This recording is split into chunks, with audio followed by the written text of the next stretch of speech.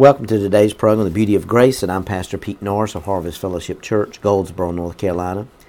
And what a privilege and an honor it is to be with you today, to be able to share what I believe the Lord is speaking to our hearts at this season of our life. And I think that, the Lord is trying to enlarge our ideas. There's some good things coming to the body of Christ, and we're on the verge of a tremendous breakthrough. But we've got to understand that something I've been saying lately, Lord, I draw near to hear your word. I just want to hear the truth. I want to know truth. And I think there's a bunch of people out there today that is looking to hear truth. And so Jeremiah 29:11 says, "For I know the plans that I have for you, declares the Lord, plans to prosper you and not to harm you, plans to give you hope and to give you a future." Now, I want you to look at Isaiah 43:19 in the New Living Translation. "For I am about to do a brand new thing. See, I have already begun. Do you not see it? I will make a pathway through the wilderness for my people to come home. I will create rivers for them in their desert." Guys, we've got to start believing for more. We serve a God who created the whole universe. Never settle for a small view of God. How big is God to you? It looks like some people has a big God and some people have a medium-sized God and some people have a small God. Why?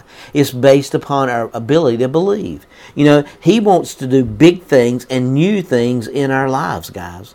God wants us to be constantly increasing, to be rising to new levels, new depths, new understanding, new insight. He wants to increase you in wisdom and help you make better decisions. He wants to increase you financially by giving you promotion, fresh ideas, and creativity. He wants to pour out His far and beyond favor. He wants to do great things for you. Ephesians 2:7 tells us He wants to increase us in wisdom and stature and favor. He wants to do great things in you today. Yet, He's interested that God asked the question, do you not perceive it? In other words, are you making room for it in your thinking? Do you think bigger? Do you think greater? It's time to enlarge your vision. It's time to enlarge your idea. In what are you believing God to do? What are you thinking God's going to do? Can you see Him doing? Are you releasing your faith? The Bible said faith comes by hearing, and hearing comes by the Word of God. But are you increasing your faith? Are you believing and allowing faith to supersede anything else in your life? Because you know that God's got a great plan for you. Jeremiah said, I know the plans and the thoughts I have for you, and they're good and they're not evil, and they got an expected end. So they're sent to prosper you. So to live your best, you must start looking at life through the eyes of faith. Seeing yourself rising to new levels. See your business taking off. See your marriage restored. See your family prospering. Seeing your children and your grandchildren prospering.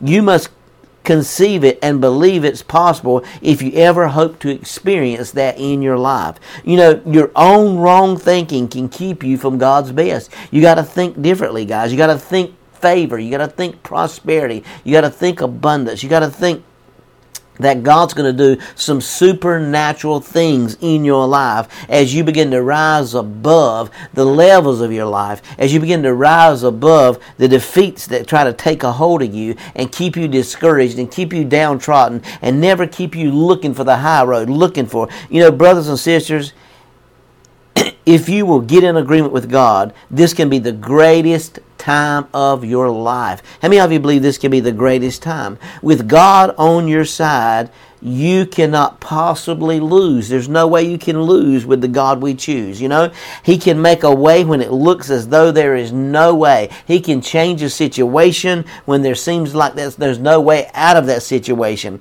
He can open doors that no man can shut. He can supernaturally turn your life completely around. Why? Because we serve a great big God. Get rid of that small-minded thinking and start thinking as God thinks. God's a big thinker.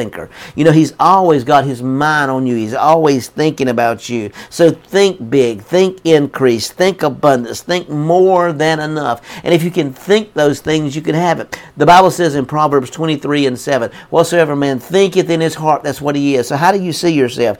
Get rid of those low self-images of yourself and rise up to a level of prosperity and favor. See yourself. You can supernaturally turn your life around by thinking differently. So don't think small anymore. Don't think medium size anymore. Think big. Think big as God thinks big.